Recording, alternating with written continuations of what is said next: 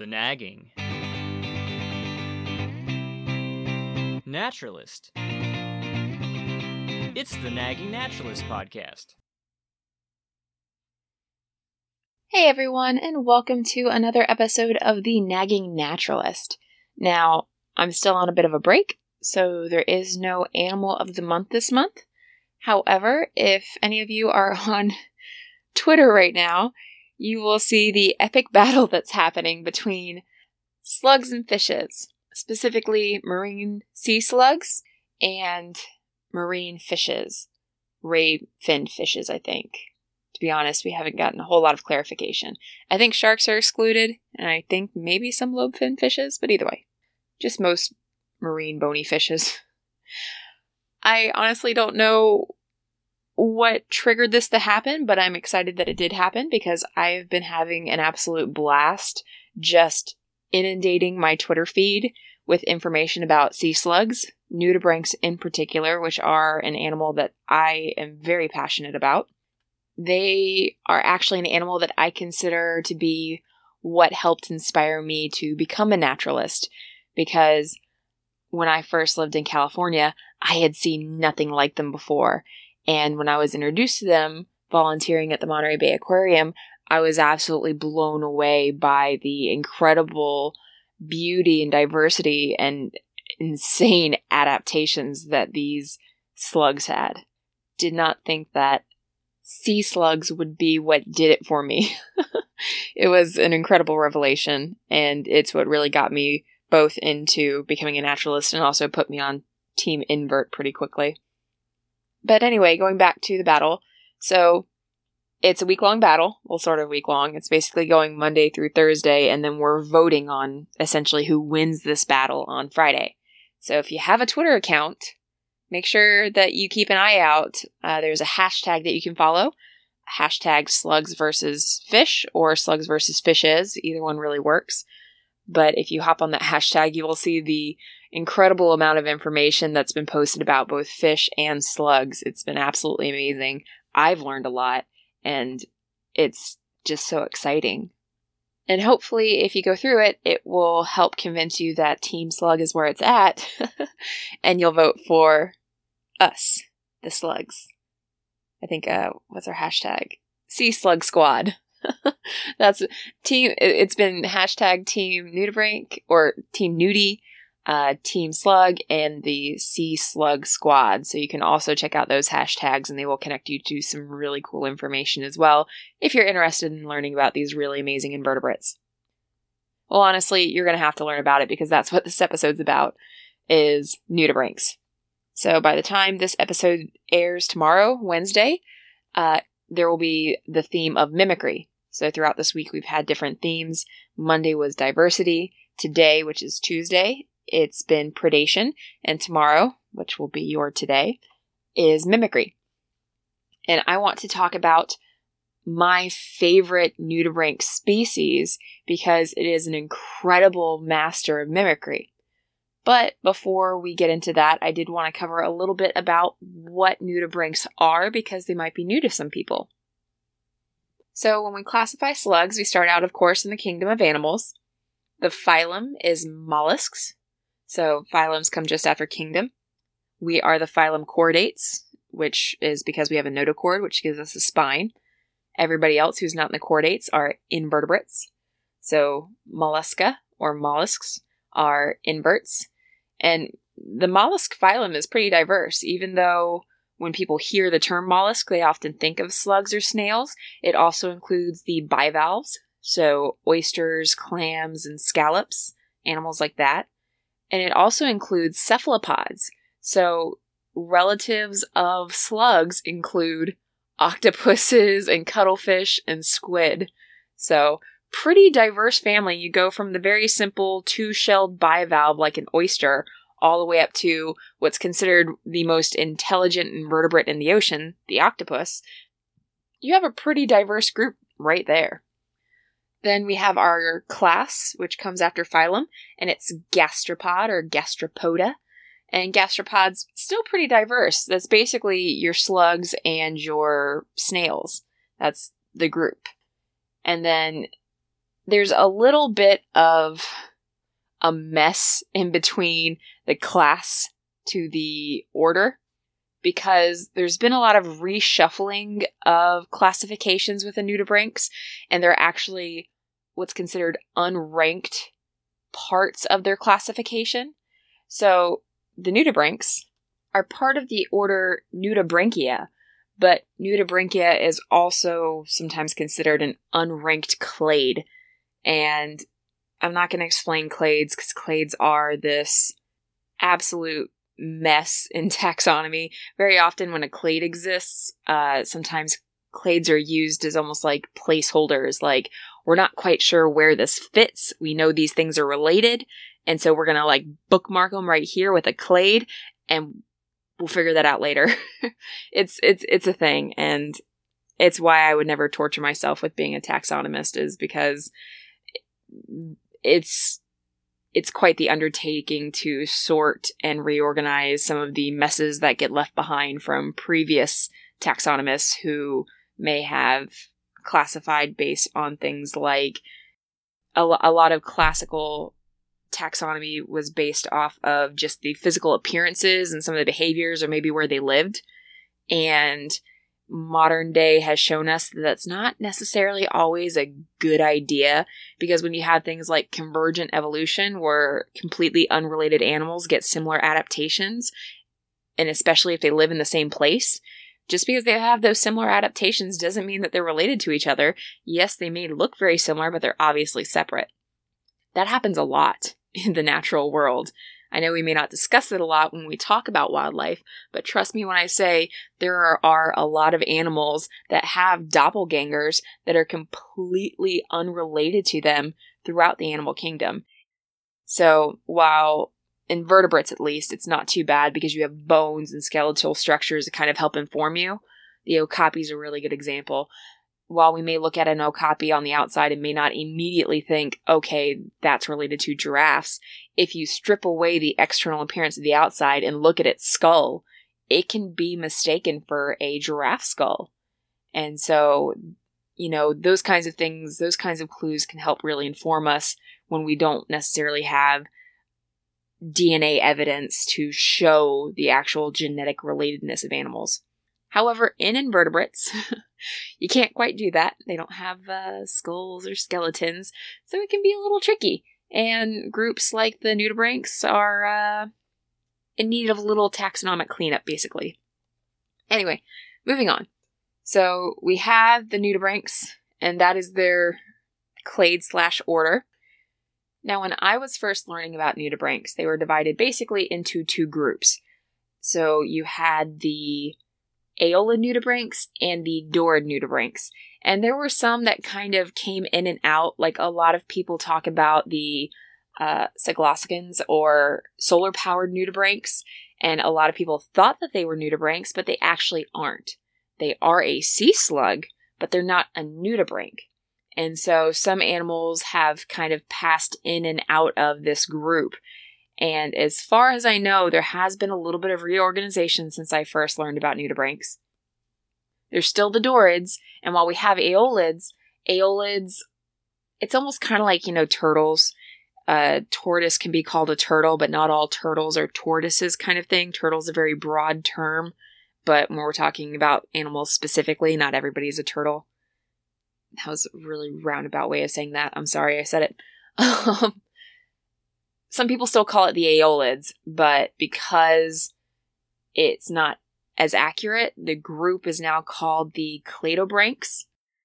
So the cladobranchs include the aeolids, but they do have other groups. But we're going to focus on aeolids because that's where my babies are. Now, aeolid nudibranchs are one of my favorite groups. So there are so many different kinds of amazing nudibranchs with really amazing adaptations. But as somebody who grew up a really big fan of Rogue from X-Men as a young child, I like the aeolid nudibranchs because they basically do that exact thing. They actually are able to steal the weapons or powers of the animals that they prey upon. Aeolids are defined by a set of external gills.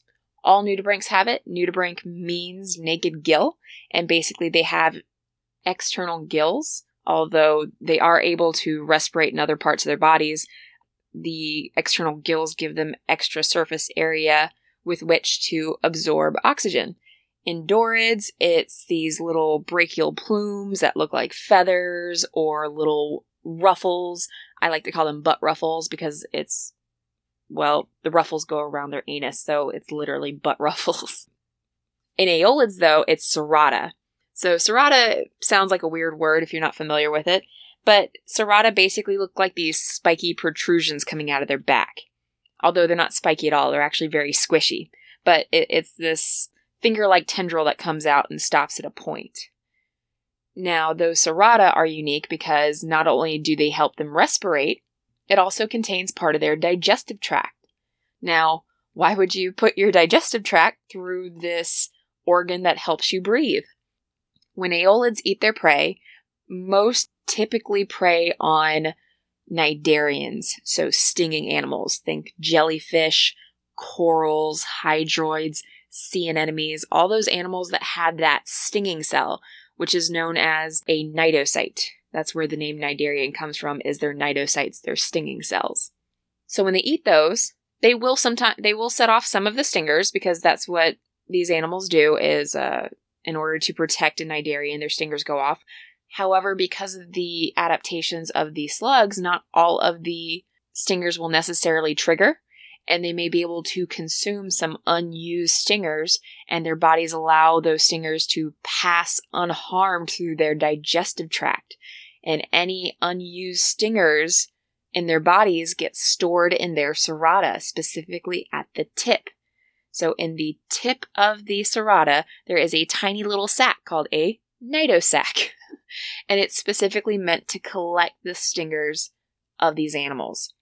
Basically, to sum this up, TLDR, these guys eat stinging animals like jellyfish and sea anemones, and then store their unused stingers in their body to use as their own protection.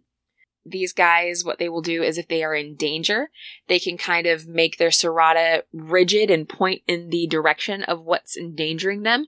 And then their cnidosacs can shoot out the stingers. And if the stingers come in contact with whatever is endangering the slug, they'll go off and sting it, just like it would for a jellyfish. So just like Rogue was able to steal the powers of other mutants, these guys can steal the powers of other animals, specifically the ones that they prey on, though. To be fair, I can't pretend like they can do this with any animal, though that would be really cool if they could.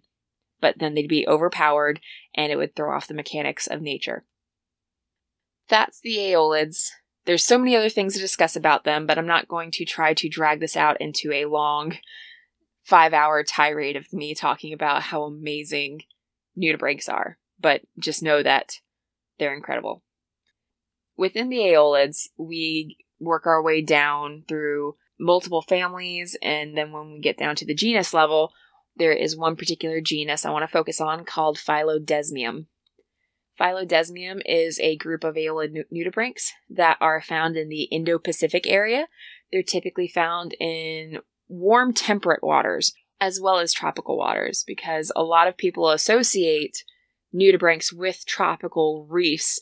Not all nudibranchs live in tropical places. So these nudibranchs are usually found around the waters of Japan, Tasmania, and South Africa. And if you think about how far south South Africa and Tasmania are, it can get pretty chilly in those waters. So definitely not those warm tropical waters that we typically see a lot of different nudibranchs in. This group of nudibranchs is known for their mimicry. So they eat a group of soft corals called octocorals. So let's talk about this just briefly. So most people, when they think of corals, they think of that classic hard coral that has the rigid calcified skeleton and then the colorful little polyps and algae. While that's a very common kind of coral in shallow reefs, there are also soft corals that do not have that hard calcified skeleton, but they still can be very colorful because, of course, they still have the polyps that store the algae, and the algae gives it all kinds of pretty colors. And there are many different kinds of soft corals. including things like sea pins and gorgonians. They're very attractive if you've never seen one. I've had the fortune of seeing them at the Monterey Bay Aquarium when I volunteered there, and they're absolutely stunning. And very often they come in some really awesome reds and orange colors. Now, octocoral, of course, means 8.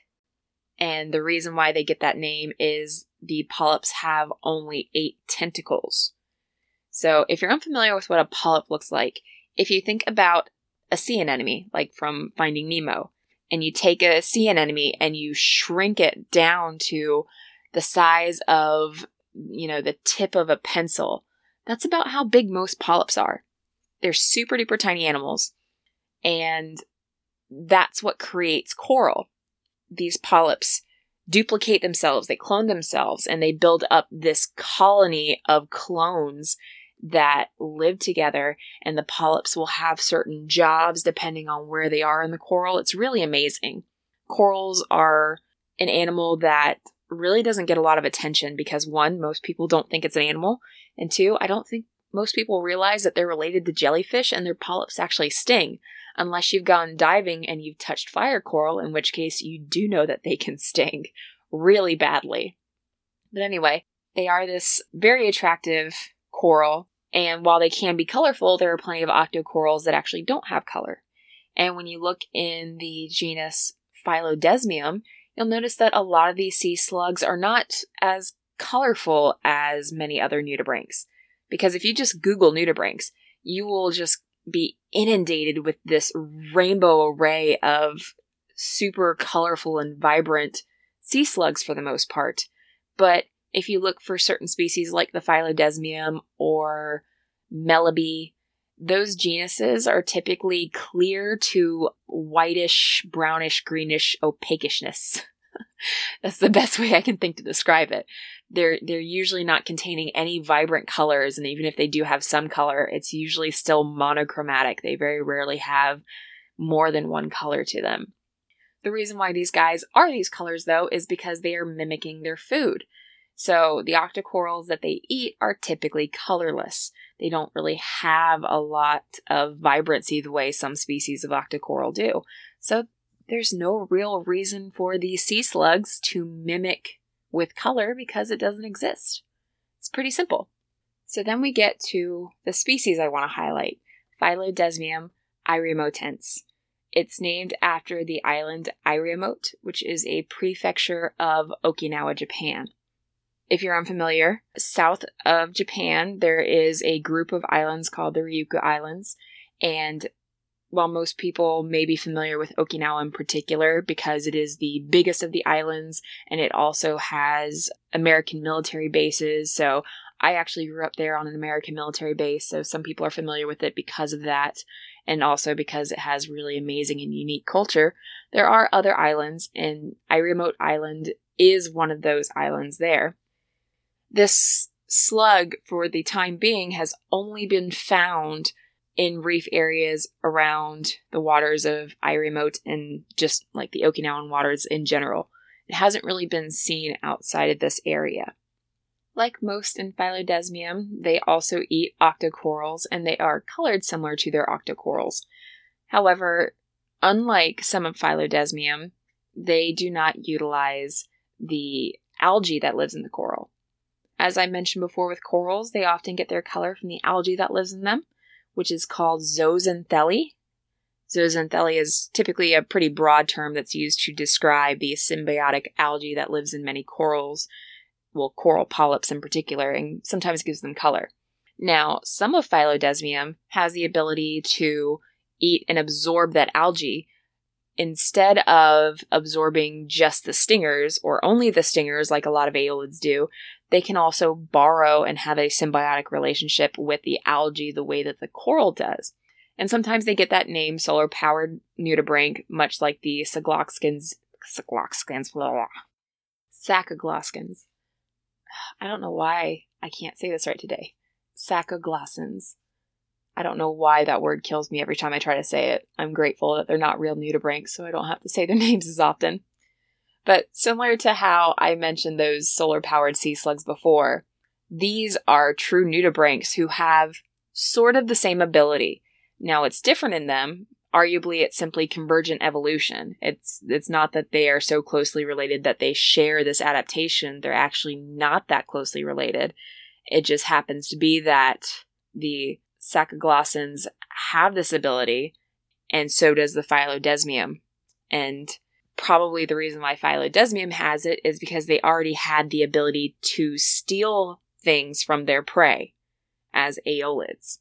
And in addition to being able to steal stingers, now some of these nudibranchs can also steal the zooxanthellae of the corals. The species I'm referring to does not have that ability. Even though it doesn't have that ability, the reason why I want to highlight it is because of the appearance of it. This is a ghostly looking nudibranch. If you've never seen one, I would highly recommend Googling a picture of it. And if you need help doing that, because the scientific name is lengthy and confusing, and unfortunately this nudibranch is not well known enough to have a common name, you only get the scientific name. So I'll spell it out just to make it easy so you don't have to go Googling everywhere. So the genus Phyllodesmium is Phyllodesmium.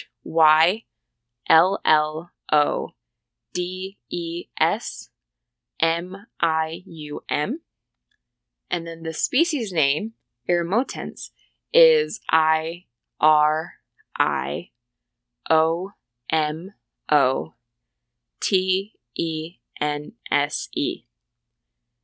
Google a picture of it, and you'll see that they have this unearthly beauty about them. And actually, if you're following my Twitter, you might have actually seen me already post a picture of one with an emperor shrimp writing on it, which is actually fairly common. If you Google some pictures of nudibranchs, you'll see little emperor shrimp like the hitch a ride on them. It's absolutely adorable. But anyway, getting back to this absolutely stunning animal. If you look at it, it's mostly clear for the most part, or at least semi-transparent in most cases. And it's really amazing to see the way that their serrata, you can kind of see like veins in their serrata, and it creates this webbing effect, this opaque white webbing effect inside of their semi-translucent whitish blue serrata, and they look ghostly to me. I remember the first time I saw a picture of one of these nudibranchs. I was part of a nudibranch group on Facebook, and there are lots of divers always posting all their outrageously gorgeous pictures of nudibranchs. And for some odd reason, I love the colorful nudibranchs, but there is something eerily beautiful about the appearance of Phyllodesmium that just caught my attention. And I started, I asked them what species the nudibranch was. They told me what it was, and I started Googling it, and I fell into this absolute rabbit hole of just looking at these beautiful nudibranchs. And I fell in love, and unfortunately, there's not a lot of information about them out there. It's one of those animals that is highly underrated and therefore highly under-researched.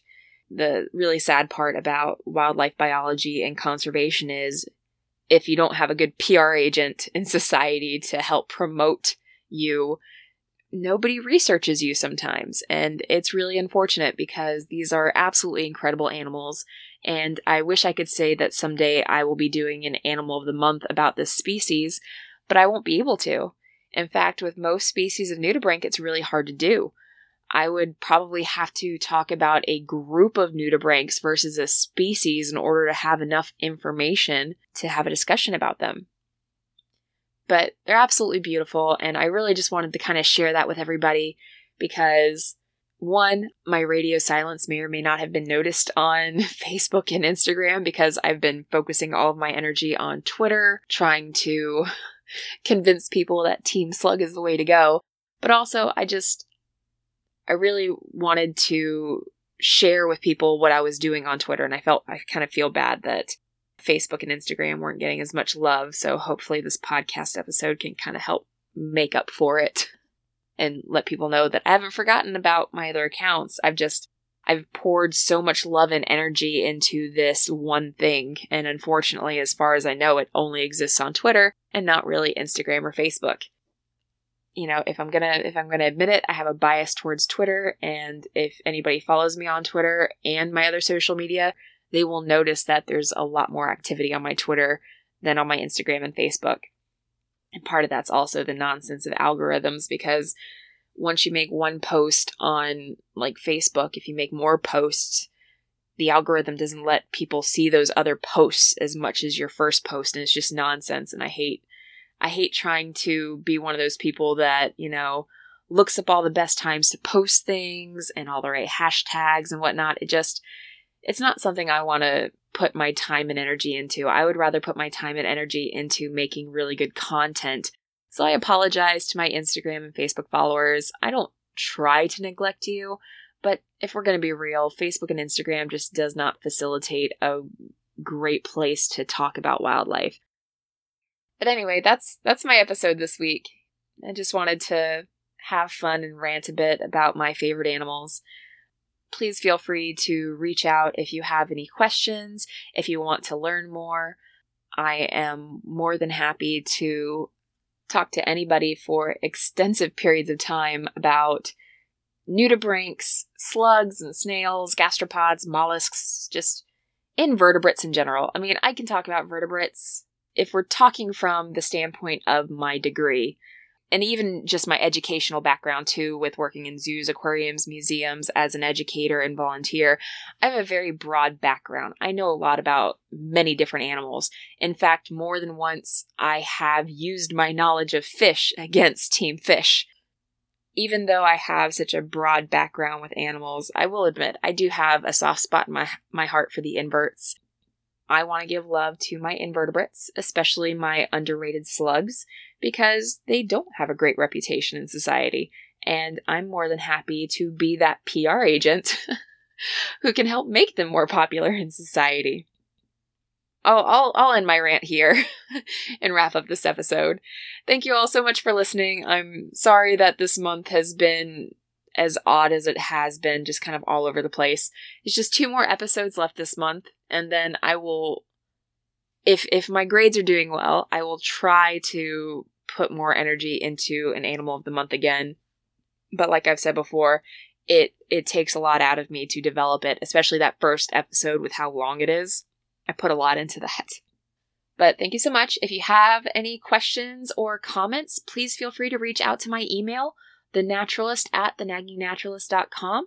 And you can also check out my website, thenaggingnaturalist.com, where you can view all of my previous podcast episodes. On social media, you can find me on The Nagging Naturalist on Facebook and Instagram, as I mentioned, and my Twitter handle is @nag_naturalist. You can also leave me reviews on Apple Podcasts and podchaser.com to help support my podcast and kind of get the word out. And I do want to note that, as far as I know for the moment, I am technically on all podcast platforms. I don't know if I ever officially announced that or not. I constantly forget what I have or haven't said because school really drains my brain space. And I didn't really do this with my first episode of the month like I normally do, but I do want to give a shout out to all the other wonderful wildlife and science podcasts that I listen to and support. I'm sure there's more. My list is always growing, but I just want to give a shout out to these particular podcasts. And if you want to listen to other great content and you haven't heard these, please go check them out. There's All Creatures Podcast, there's Crittercast, Just the Zoo of Us, Animals to the Max, Varmints, Amazing Wildlife Podcast, The Casual Birder, What Are You Podcast, The Songbirding Podcast, and Strange Animals Podcast. And all of these are safe for work podcasts. Now, I do have some really awesome not safe for work podcasts like Keeper Chat and Petri Dish as well. They're really wonderful. They create funny content. Just, if you're at work, put in some headphones. Don't play it out loud unless you live in that kind of workspace, in which case, send me a job application. You can also check out the other podcast I do. It's not wildlife related, but if you're a fan of the world of Avatar The Last Airbender and The Legend of Korra, I'm also a co-host to Legend of Portalcast, which is run by my friend Colin. I had a few episodes back just this I think it was a 3 or 4 part series of me just going off about how amazing Toph was in the original Avatar series. So if you love my girl Toph, go listen to those episodes and you can tell me what you think, because in addition to wildlife, I will also talk people's heads off about Toph. But anyway, thanks again for listening. Thank you so much for those of you who have tolerated my deluge of new-to-brink content on Twitter. And again, I'm sorry to all of my fans on Facebook and Instagram. I'll try to be better in the future. I'll be back next week with some other new random episode, whatever I can figure out.